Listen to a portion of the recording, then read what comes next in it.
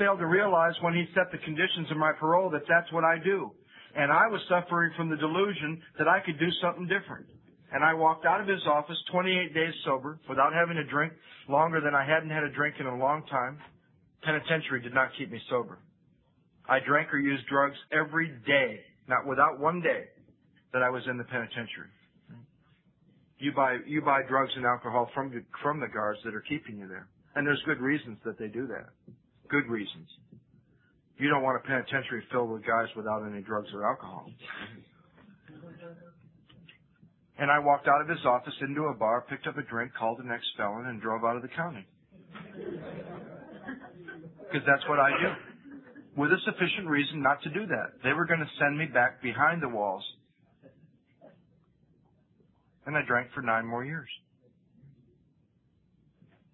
Now I have to get past the days when there was drama and just look at the days where I would drink again when I didn't want to, when there wasn't any drama at all.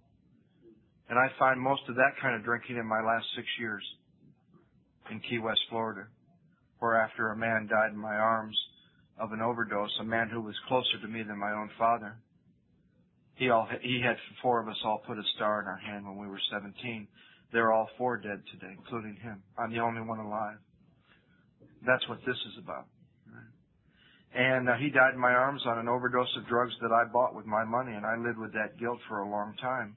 And that'd be like killing the most important man in your life. I was closer to him than my own father, and I thought I killed him. And I gave up on life, and I moved to Key West, Florida, and I spent 6 years trying to die, and I failed at that. And in those 6 years, there was no drama.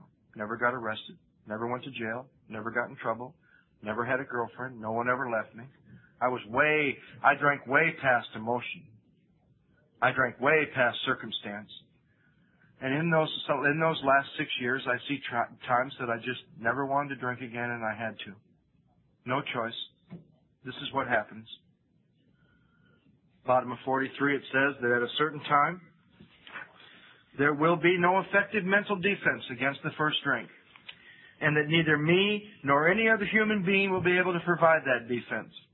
My defense must come from a higher power. Those are the last set of questions you need to ask yourself before moving on. That's the summary of Section 3, the mental obsession. So to move on after lunch today, you only need to be convinced of 2 things. They've spent all these pages, from the doctor's opinion to the bottom of this page, approximately 53 pages, just to get across, can you control it once you start, and can you keep yourself stopped now that you've stopped? The line in the next to the last paragraph on page 43, as to 2 of you men whose stories I've heard, there's no doubt in my mind you're 100% hopeless apart from divine help.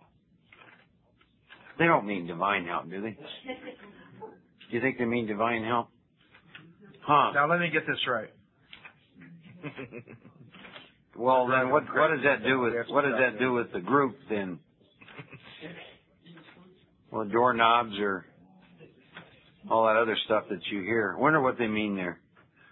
So you go back into your experience. You know, is any human power ever keep you from a drink? And like Joe says, it's summed up, do I believe that at certain times I will have no effective mental defense against the first drink? Do I believe that no human being can provide such a defense? Must my defense come from a higher power?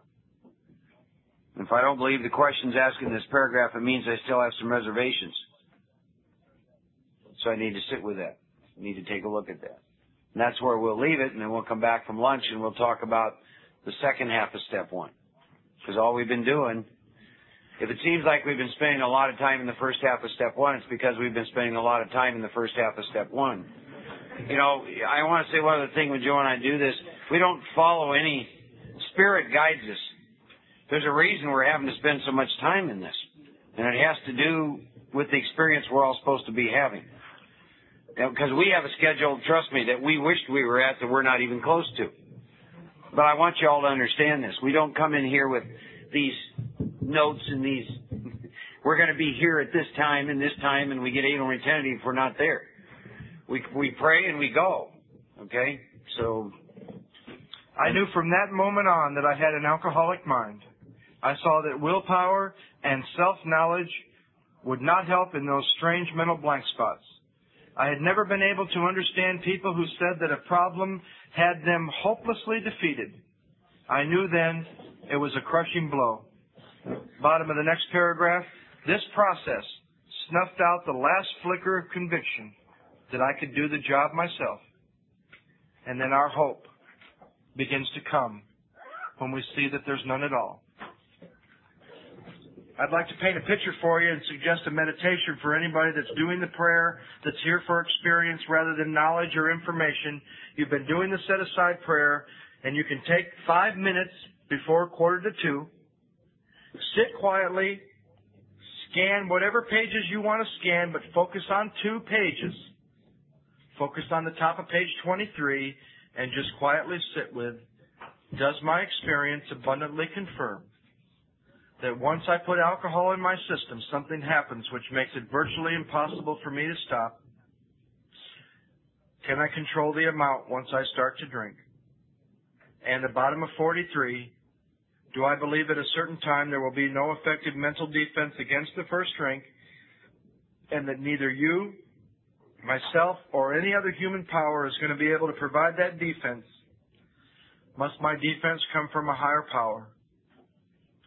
Can I keep myself sober? And the experience of where we need to be to move into the unmanageability might be there in your consciousness. And you might see that if you have the problem over here, alcohol, I'm going to drink again, and I'm focused on the problem, and there's anything I can do about the problem, then I'm the solution. And I'm always focused on the problem. But if I look at that problem long enough and see there's nothing I can do about that problem, and I'm not the solution, I'm the one with the problem, bring that to my heart and see there's nothing I can do about it. Not only will I receive more hope and power than I've ever had in my life, but I will then be turned to seeking the solution that's already working in my life, and I won't be the solution. I'm going to say this again. Picture the problem out here somewhere, which the ego likes to do. And that's my problem. I'm going to drink again. If there's anything I can do to keep myself from drinking again, anything at all that I can do on my own power, then I am the solution, and I'll always have to stay focused on the problem. But if I see there is nothing I can do about this problem, I bring it to my heart and I have that consciousness, then I can't see the problem because it's in me, and I then have to look for that which is my solution because I'm not it. And I will be forced to seek that solution which is already working for every one of us in this room because I'm not the solution. As long as I'm the solution, why would I need anything other than myself? But if I see there's nothing I can do, then I'll be turned to that which already is. Let's come back at 1:45. If you'll please repeat the set-aside prayer after me. God, please set aside everything I think I know for an open mind and a new experience with the unmanageability of my spirit. Please help me to see the truth.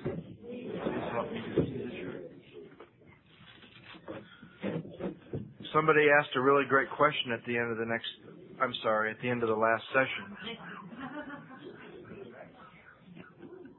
That's how intuitive I am. I'm telling you about questions that haven't even been asked yet. It hasn't come to him yet who's going to ask him, but it will. What would it be like? I'll just do the answer, right? No matter what you do.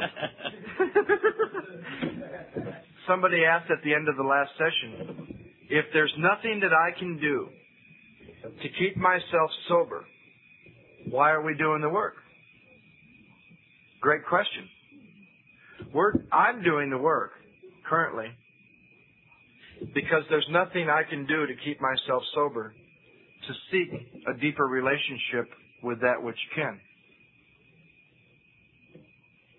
And I'm shifted from focusing on the problem, once again, See, if I'm focused on the problem, then I must be the solution. And if I'm focused on the problem, which is drinking again, and there's anything I, without God, can do, then I'm the solution and drinking against the problem. But if I look at the problem long enough to see there's nothing I can do about it, I go from the solution to being the one with the problem, and then I am turned to seeking that which can keep me sober. So I'm not doing this work and see, it's one of our, see, you think those people in AA that don't need to do what's in this book, you think they have their own doubt and reservations? Well, so do we. Those that do what's in the book. And one of the biggest ones that those that do the work have is they turn the work into one more thing that they're doing to keep themselves sober, rather than one more thing that they're doing. I mean, rather than seeing there's nothing they can do to keep themselves sober, and doing the work to seek a deeper relationship with that which already is. And it sounds like semantics, but I'll tell you, it'll make a whole shift. It'll make a radical shift in your mode of action and your perception.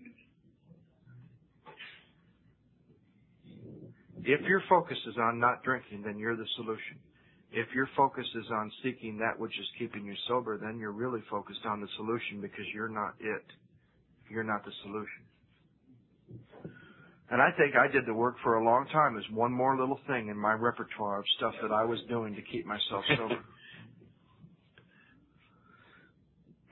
I also said that I would share with you, before we were done with that section, the truth I found in the steps the first time, which has continued to be revealed to me, deeper and deeper levels. The physical craving, I'm an alcoholic and an addict. I've had the physical craving for drugs, and I've had the physical craving for alcohol. I got to the mental obsession. Can I keep myself stopped? And here's where I saw I'm not a drug addict. I did heroin for a few years, was physically addicted, made up my mind one day I never wanted to do it again, and walked away from heroin on my own power. And I try to share that with a junkie, and they don't understand me, because they've tried to do that time after time after time, and they needed some power to stay sober from drugs. And I never did. I walked away from heroin. Then I started doing cocaine in South Florida, in Key West, in the middle of that whole world. And I woke up one day and I said, I do not like the way this stuff is making me feel. And I never had another hit of cocaine for the rest of my life. And I share that with a cocaine addict, and I lose them. They don't understand me. So drugs, I was able to walk away from on my own power. But alcohol, couldn't quit drinking for 18 years. And I needed some power to keep from drinking alcohol again. And that happens to be my truth. I've seen different people find different truth. One that a friend of mine came up with one time when we were sitting, and I don't understand this because cocaine never did this to me, but I understand there's people that do cocaine, and this was the question that this guy asked. He said, what was the drug? Because alcohol is a drug. But the misconception is that here's how the thinking goes. If alcohol is a drug, and a drug is a drug, then alcoholism is the same as drug addiction. And that's where they get lost. It's not. We looked at that. But the question my friend asked somebody once was, what treated it? So you start with the spiritual malady. We start with the craving, and we get to the spiritual malady this afternoon. But if you start with the spiritual malady as something that was there before you started drinking or using, which drug treated it? Which drug made page 52 go away? And I'm telling you, cocaine never treated my spiritual malady. Matter of fact, cocaine made my spiritual malady worse. I didn't want to be around anybody. Everybody said sex would be great. It just didn't I don't even want to describe what happened to me, but it wasn't, it wasn't cute. Well, it was sort of cute.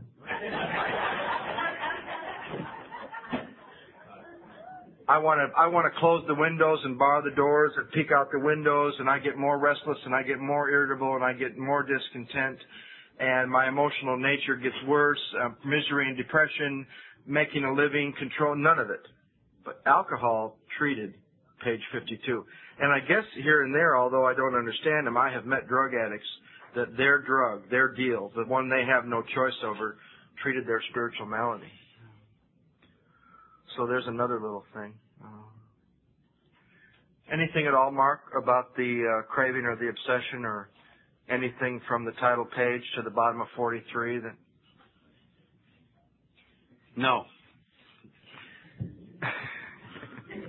Let's go to page. Shortest answer he's ever given. Let's go to page. I was telling Joe, this is the 12th one of these, and I don't know why I forget this every time, but this morning with only 2-3 hours sleep, I did my prayer and meditation, came in, a lot of energy. And we went to lunch, and it's like if I could have found a bed, there'd be someone else up here, or he'd be here alone. And I just forget the tremendous resistance we're going to get from you all around step one. It's like every time I forget this, right? And it's an unseen force, but it's a very strong force. And so I had to close my eyes over lunch and ask that power to come back in, because the resistance when you're looking at step one from alcoholics is just incredible. So page 44, we agnostics. We're going to look at the third part of step one. We've looked at the body and the mind. Now we're going to look at the spirit. We're going to use 3 pages, parts of 3 pages. We're going to use all of page 44. We're going to use half of page 45 up to, that's exactly what this book is about. And we're going to use the middle paragraph on page 52. And this is the spirit. This is about the spirit. And this is about the spirit before the first drink, when alcohol's not working, and after the first drink, when alcohol's not working. We're going to look at this drunk or sober. When the only time when this is not true is when booze was treating it. And isn't it interesting? Alcohol treats alcoholism. We're going to look at 3 terms here, and I want you to ask some questions about these 3 terms. The first term is unmanageability. The second term is spiritual malady. And the third term is untreated alcoholism. And this is a condition, let's call it maybe like a state of consciousness, that takes place before and after the first drink, except when alcohol is working. And a couple pertinent questions I'd like to look at as we work on this.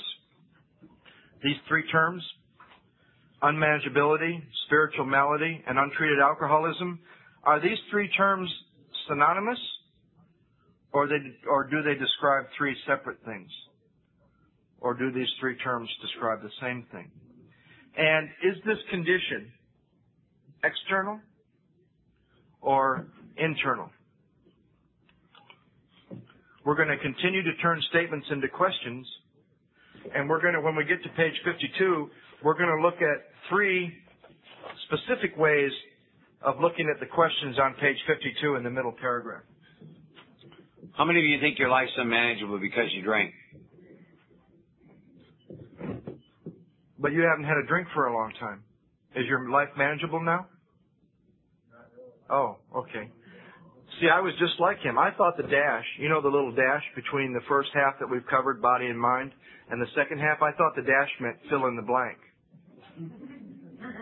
Because I always want to fill in the blank, right? And what I wanted to fill in the blank with is, yes, I admit that I'm powerless over alcohol, and that's why my life has become unmanageable.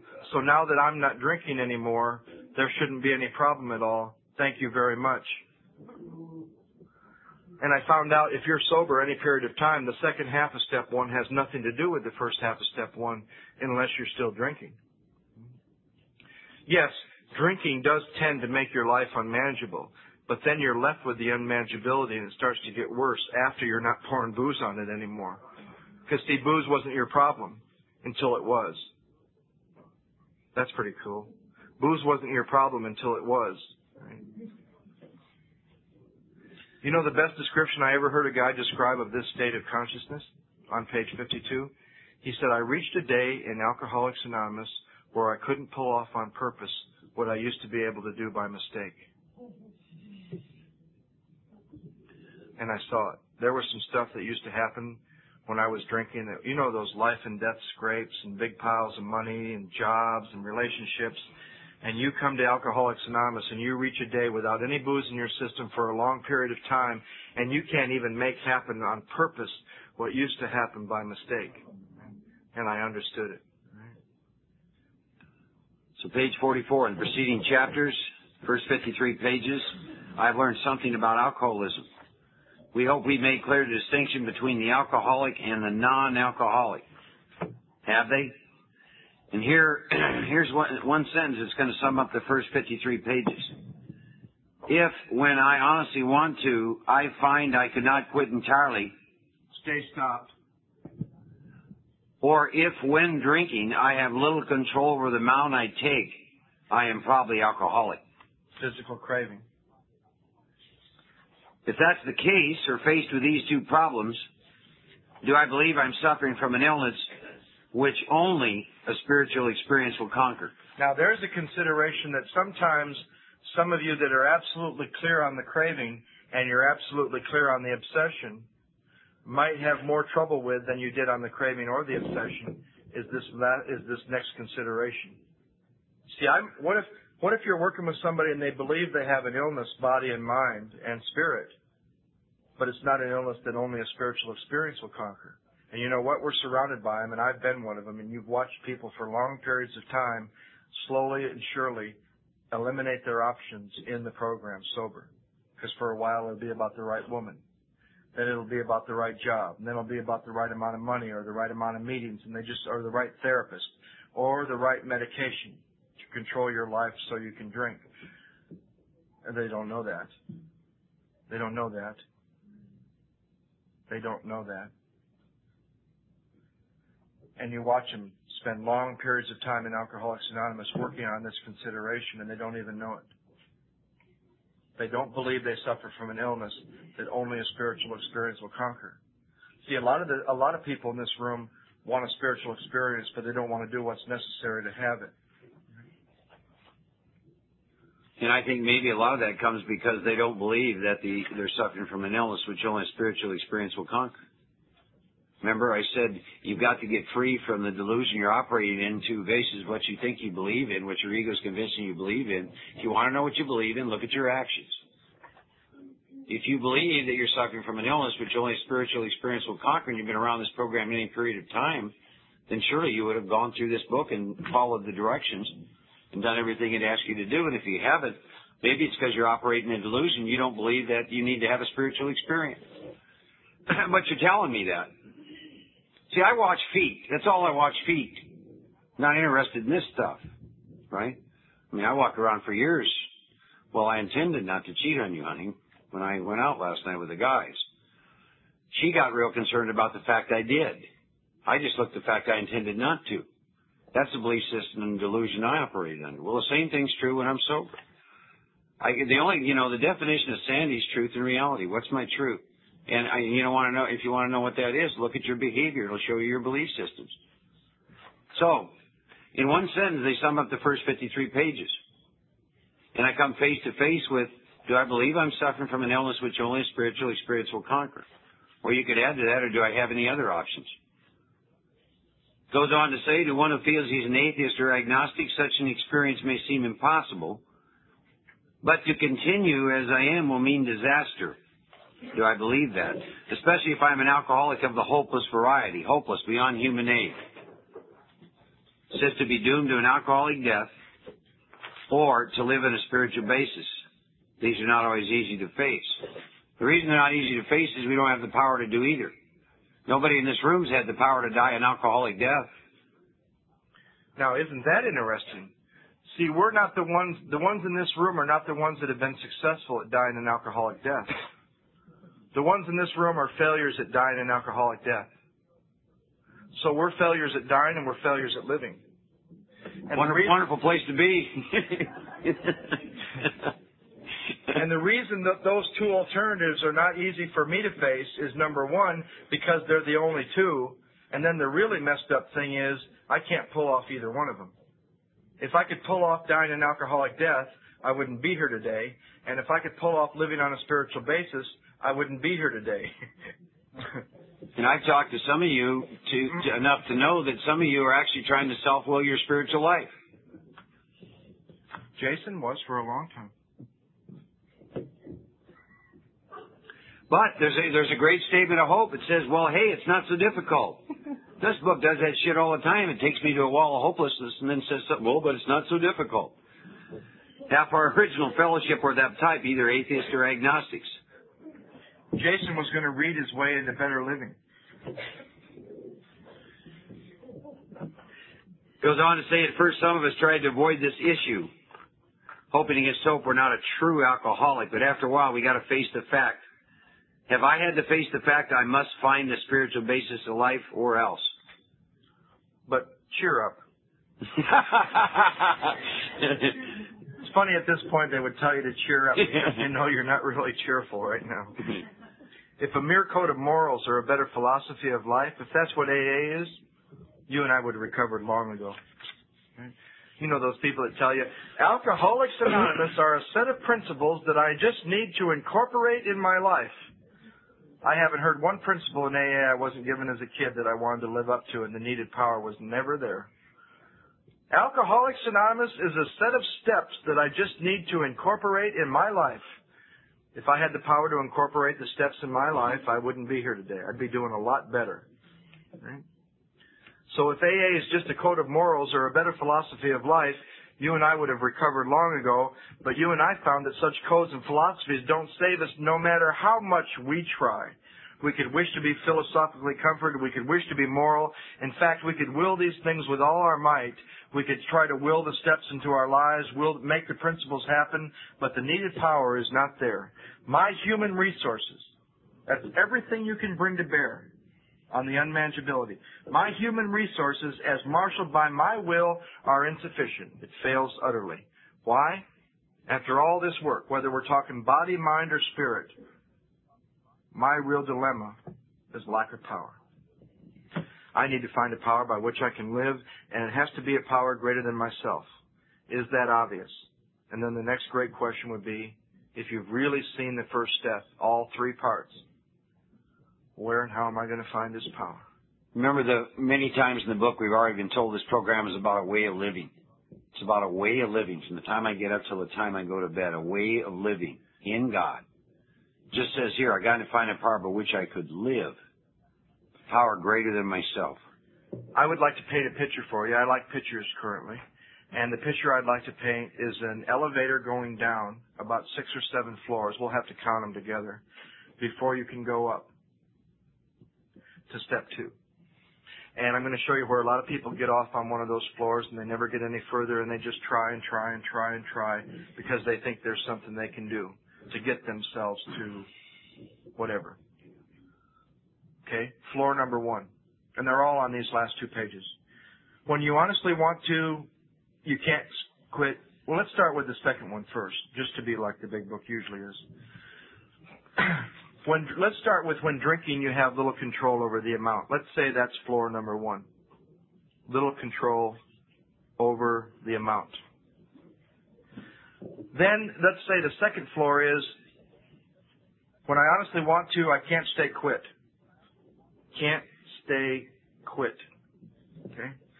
Floor number 3. Do I suffer from an illness that only a spiritual experience will conquer?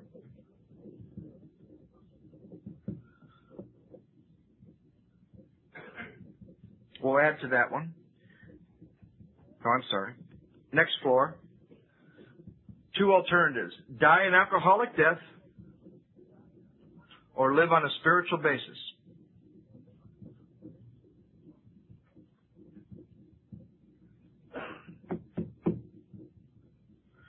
Fifth floor.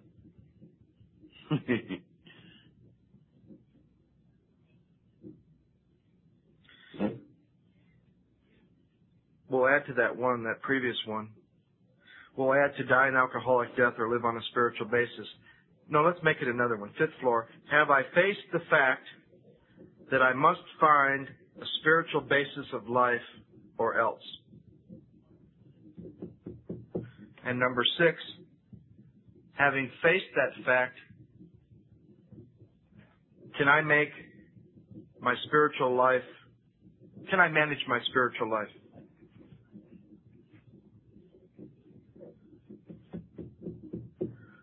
6 floors.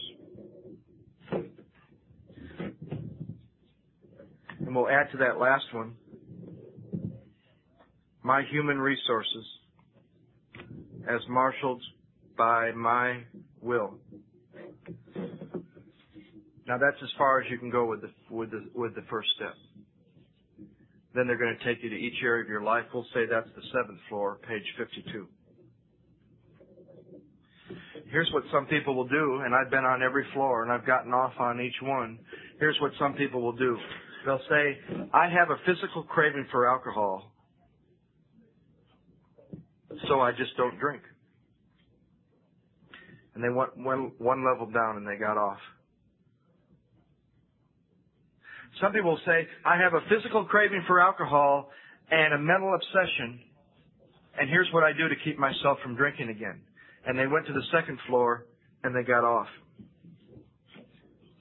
Then there's people that'll say, I have a physical craving for alcohol and a mental obsession, and I can't keep myself sober, but here's what I'm going to do to make a spiritual awakening happen. And they got off on the 3rd floor. They never really saw that they have an illness that only a spiritual experience can conquer. Then you have people that'll say, I have a physical craving for alcohol and a mental obsession which will consign me to drink again, and I have an illness that only a spiritual experience can conquer. And here's what I'm going to do to keep myself from dying an alcoholic death, to live on a spiritual basis. And they got off on the 4th floor. Then you'll see some people that see that they have a physical craving for alcohol, a mental obsession, which means they can't keep themselves sober. They have an illness, body, mind, and spirit, that only a spiritual experience will conquer, and they can't even pull that off on their own power. But here's what they're going to do to get their life in order. And they're always working on the areas on page 52 to get all their ducks in a row. Because they never accepted the fact that they had to find a spiritual basis of life or else, and they got off on the 6th floor.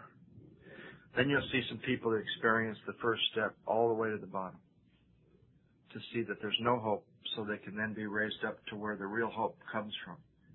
Not the false hope, the real hope. They will see, and it's all on these 2 pages, that not only can I not control the amount once I start, I can't keep myself stopped. I have an illness that only a spiritual experience will conquer. I have had to face the fact that I'm going to die an alcoholic death or live on a spiritual basis.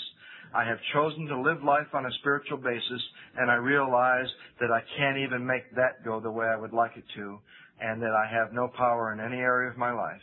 And you think you've done well in admitting those things, and then they take you to page 52. That's the depth of what I think is on 44 and 45. Levels of powerlessness and unmanageability that you never touch when you just look at the craving and the obsession.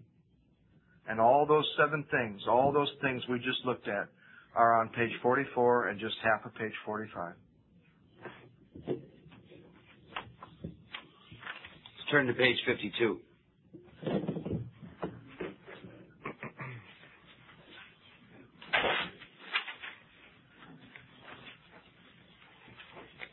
Middle paragraph.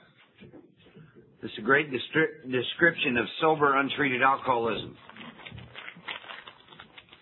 We have to ask ourselves why I shouldn't apply to my human problems this same rate as to change my point of view. I want you to think about this as we talk about this. I may be wrong, but I don't think I've ever been to a meeting of Alcoholics Anonymous where this paragraph wouldn't describe every topic ever brought up. It starts out saying, we were having trouble with personal relationships. We couldn't control our emotional natures. We were a prey to misery and depression. We couldn't make a living. We had a feeling of uselessness. We were full of fear. We were unhappy. We couldn't seem to be of real help to other people. And I ask a question, is not a basic solution to these bedevilments? That's an interesting word. More important than anything else I should see.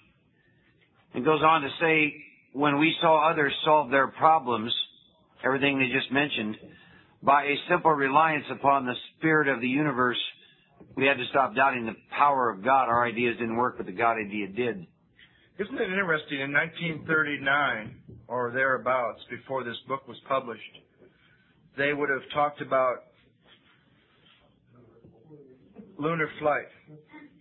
The way I see that, I don't know what they really meant was, what is not a basic solution to this unmanageability more important than anything that might happen in the future.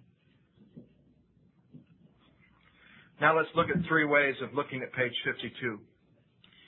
2 will be kind of comfortable for those of you that have been around for a while, but the 3rd way always brings me to the bottom of my first step. For all those other pieces that we just went through.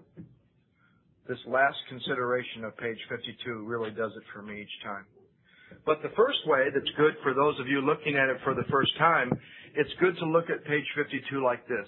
On my own power, can I? And we'll go through that. On my own power, can I control this? On my own power, can I? What do you do? Which one are you doing? Oh, control my emotional nature. I'm with you. On my own power, can I do anything about misery and depression? On my own power, without God, can I make a living? On my own power, without God, do I have a feeling of uselessness? Can I do anything about it? Get the feel? Fear, unhappiness, being of real help to other people.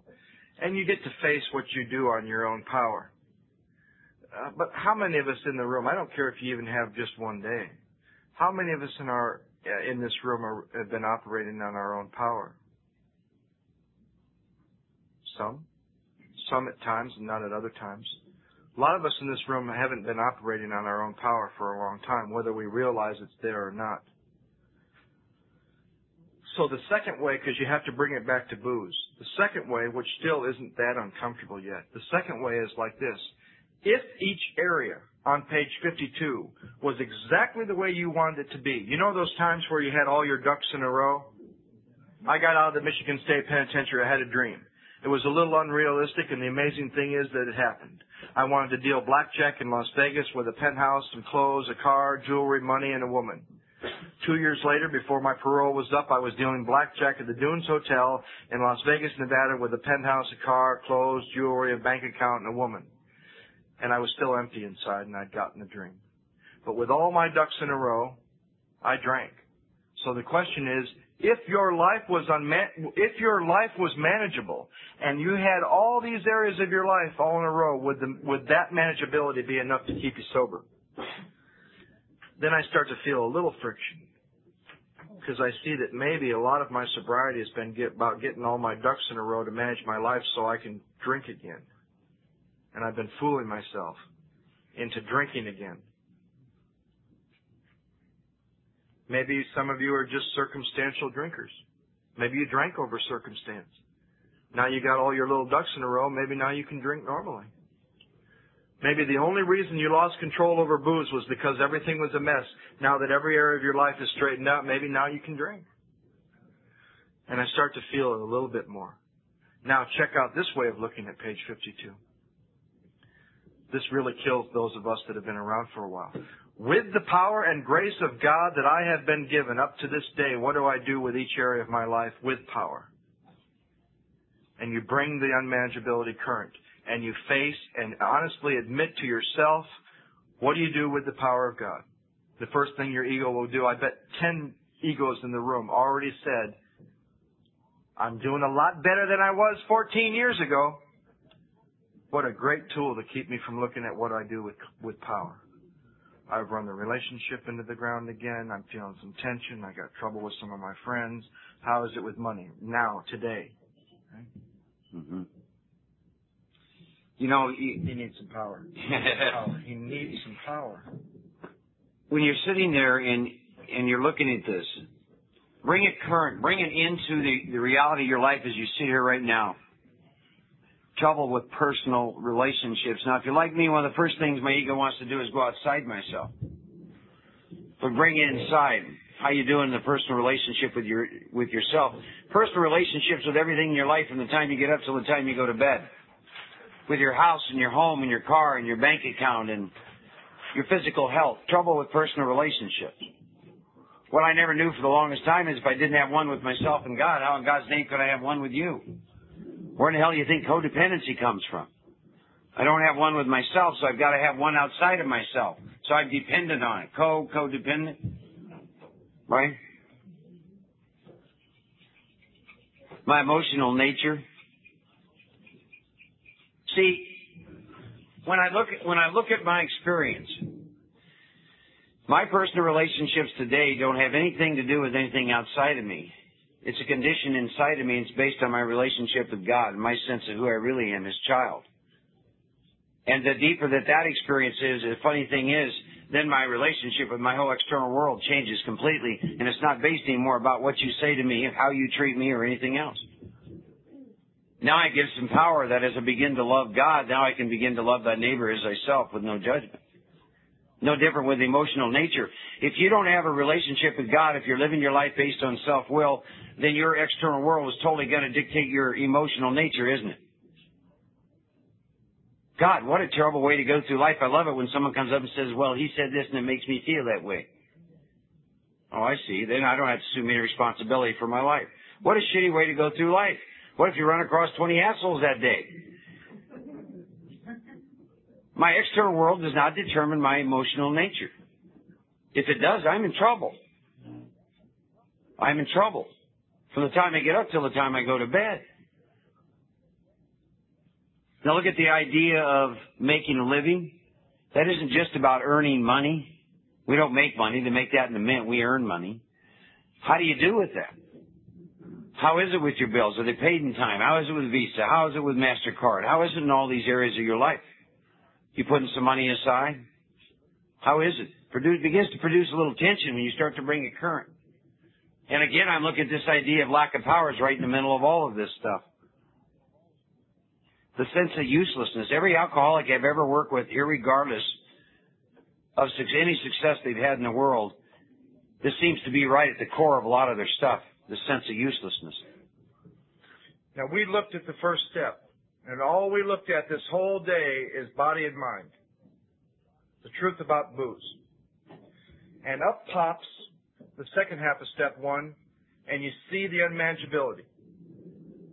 If now in the near future, as you're sitting here, you can make a few little notes of what comes up if you were asked to write down words that describe the current unmanageability when you look at personal relationships, your emotional nature, misery and depression, making a living, money, health, work, family, being of help to other people. Use some words to describe that, we'll call it the current unmanageability. Well, let's say I got a little tension with my girlfriend. The credit cards are blah, blah, blah. Right? A little tension with my best friend, so-and-so. Right? Some fear cropping in. Describe it. Describe the current unmanageability. In a little while, I'm going to paint a picture for you. But keep in mind, from the truth of booze, let's say that's down here, body and mind, the truth about me and alcohol. I can't keep myself sober. And if I take a drink, that craving is going to happen, and I'm going to enter into a whole vicious cycle from craving to obsession. I can't keep that from happening. And then picture that up pops the current unmanageability. What I would like you to do when you begin to describe it, I got this going on with relationships and this with my emotions and misery and depression and fear and happiness and money and work and finance, health. List those, and you've got to bring each one of them that you currently see back to alcohol. So let's say I find one. Let's say I find debt. Smoking.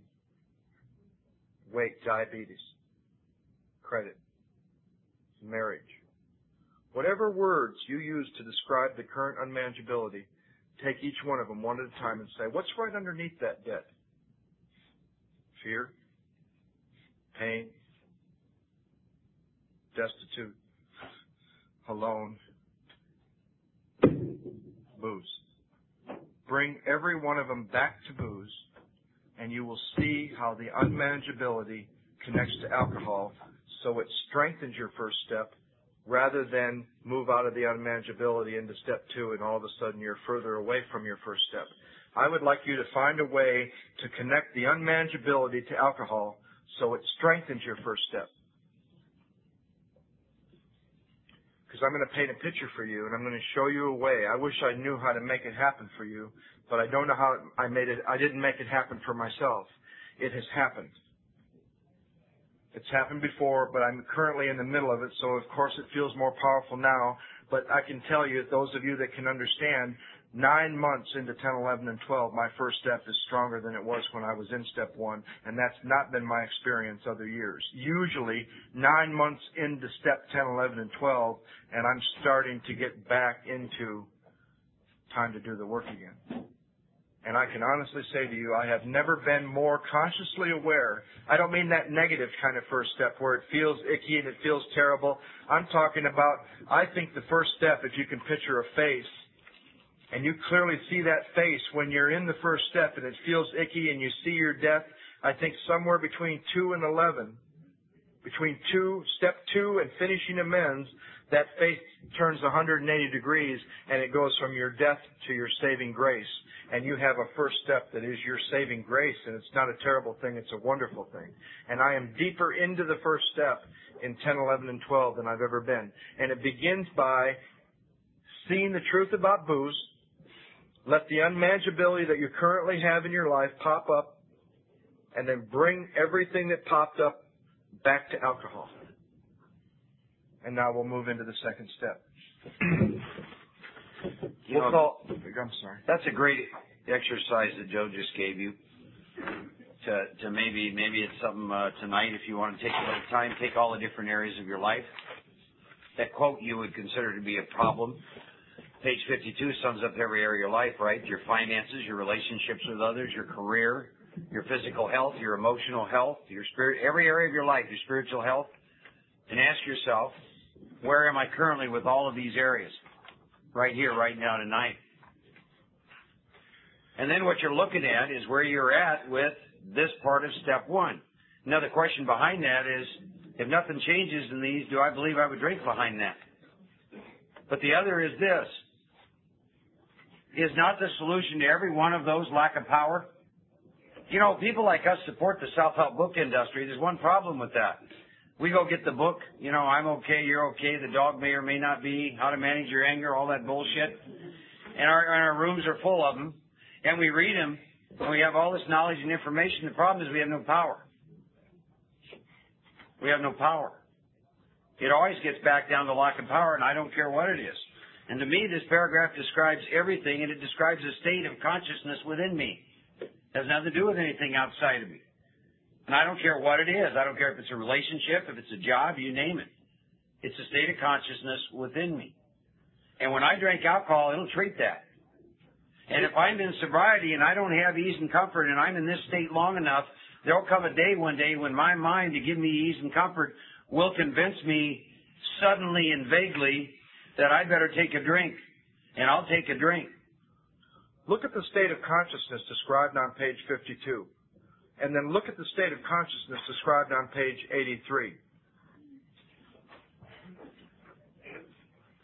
I had that state of consciousness on 52 before I ever drank, and I started pouring booze on it, and the consciousness of page 83 came as a result of alcohol working. I love that thing Joe and Charlie do when they take you through when alcohol was working and then read the promises on page 83. When alcohol was working, every one of those promises, there's only one set of promises in this book that never happened as a result of alcohol. And those are the ones you start to get when you've entered the world of the Spirit and you left the world of the spirits, which there's a fine line between. But a lot of people have never experienced the promises on the other side of the world of the spirits. Because spirits, booze, treated page 52 and took me to page 83. But now I'm not drinking anymore. Booze quit working. I couldn't get to the consciousness on 83 anymore. Alcohol quit working. And now I'm back on page 52 and I can't get myself out of it anymore with anything. The needed power isn't there. So now I'm really in 52. 30 years later, at the end of my drinking. Page 83 doesn't happen anymore, even with booze. So the question is, what takes place between page 52 and page 83 in this process? We're talking just 30 pages. What takes place between 52 and 83?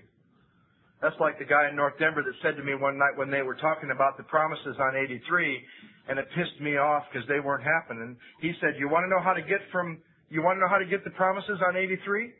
I said, you're damn right I want to know how to get the promises on 83. He said, do everything from page 1 to 82. I said, now let me get this right. I'm a pretty complicated guy, and I've been educated way past my capabilities. You mean to get what's on page 83, you just have to do what's on page 1 to 82? Right. Okay. Got it. The next question would be, can you, on your own power, without God, get yourself from the consciousness on 52 to the state of consciousness on page 83? If you can, don't do anything more in this book. Just get yourself to the consciousness on page 83 on your own power. Because doing what's on page 53 to 83 will be terrible. It will not be pleasant. You know the insanity of this mind that I have. When I think of what alcohol has asked me to do, and it's asked you to do the same thing, and it asked me to do it for a long time, and then I'm presented with this book and this solution. You know, we've been here since last night, and you know, you look at what this book asks you to do, and if your mind's like mine, it really starts to present like it's some real big major thing. Now, we've already been told that the power solves our problem. And it's just occurred to me over and over again, you know, if I went to a cancer ward or I went to an AIDS ward where they're dying, and I walked in and I said, listen, I got a deal for you. What's that? Well, I tell you what, I got this book, and if you're willing to start the title page of this book and really just go up through, say, the first 105 pages and just follow the directions and take an hour and a half out of your day and go to a meeting and then try and help others, your AIDS will go in remission right today, and you'll live as long as your Heavenly Father wants to. What do you think that person would give me for that? They give me their wife. They give me everything, right? And an alcoholic will fight doing this work and say, this work is terrible. I'm really uncomfortable. This is really harsh. You guys are really mean. I don't like what this book is asking me, and it's a mother's kiss compared to drinking again. If for you to drink is to die, we're back to the first consideration. If for you to drink is to die, this work will be a pat on the butt compared to drinking booze again. If for you to drink is to feel bad, you'll never make it through amends. And if you want to know if your ego's moved you away from step one, ask yourself this question since we started last night. If there's been a lot of resistance in you and this really seems like it's a hard thing, guess what? Guess how far you've been moved away from your truth in step one. This ought to seem like a breath of fresh air compared to what we do when we drink, right? Right? This work is only hard if I think I've got to muster up the work to do it. But if you realize you get the power from each step to do the next, what do you have to really do? But ask God to give you the power to just show up for it. You will be moved through the steps. Is it time for me to move into step 2? If you're wondering, it's not. You call your sponsor back and you say, I have been moved into step 2 and I got to go on. I am being moved on against my will. That's when you know you're in step 2. You know you're in step 2 when there's nothing you can do about step 1. And as long as there's anything you can do about step 1, you're not in step 2. That's pretty cool. Mm-hmm. Now we're on page 45. That's exactly what this book is about. The main object of this book is to enable you to find a power greater than yourself which will solve your problem. Here's what a lot of people have turned in their second step into once they get past step 1. You might see every single thing up to page 45, and then you'll read it like this, through your actions. Through, like Mark said, through your actions. The main object is to enable me to find power greater than me so I can solve my problems. There's a big difference between that and the main object is to enable me to find a power greater than myself which will solve my problems. See the difference? I'm not doing the steps to get power so I can solve my problems. Right? So let's talk about this section of the book. We'll call this section 5, step 2, which is to come to believe that a power greater than ourselves can restore us to sanity. You know, there's a big difference between coming to believe in a power and coming to believe that a power. Watch the difference. I started to approach the second step, and I thought I had to come to believe in God. And that by the next morning I was going to believe in God. I was going to have faith. Step 2 doesn't say you have to come to believe in God. Step 2 says you need to come to believe that a power greater than yourself can restore you to sanity. It's just a little step. This is about you and your need for power. This is your reason for seeking God, is your first step. And the first step is squeezed out any old ideas I've had about God. It's a very simple step. 2 little simple questions, and then the power of God moving you from that first question to the second question. We're going to continue to turn statements into questions, and we're going to use the whole chapter. Be agnostic. I like to encourage people to get familiar with the chapter and the flow of the chapter. Just read it cold a few times. And then we're going to look at the second step in 2 parts. Part number 1, page 47. Second paragraph. You need to ask yourself but one short question. Do you now believe, or are you even willing to believe, that there is a power greater than yourself? That's the first half of step 2. Now, for anybody that's been around for a period of time, that question will no longer do you any good. Ask a guy with 14 years, do you believe, or are you even willing to believe that there is a power greater than yourself? And even at the height of his ego, he's going to say, sure. This has happened, I can't deny this. I know I need to do this work again. My ego's rebuilt itself. But I don't have any problem with that question. So for those of you that have been around, we got to add one little thing that'll make the question challenging from now as long as you're sober every time you ever do this work. And this is it. Keeping in mind the truth about page 52 and that it's directly connected to alcohol, here's the question. Do you now believe, or are you even willing to believe, that this power that you say you believe in can take you past where you are with every area of your life on page 52? Past here. But there's more. If there's any area of your life God's brought you as far as He's going to bring you, then He's not everything. He's finite. He's measurable. So this question, the first half, see, for somebody in the room that's new, it's a big deal to just say, yes, I am willing to believe that there is a power greater than myself because I've seen how little I have. I've seen I don't have any power. I've even seen that what I've been given so far has been a gift from God.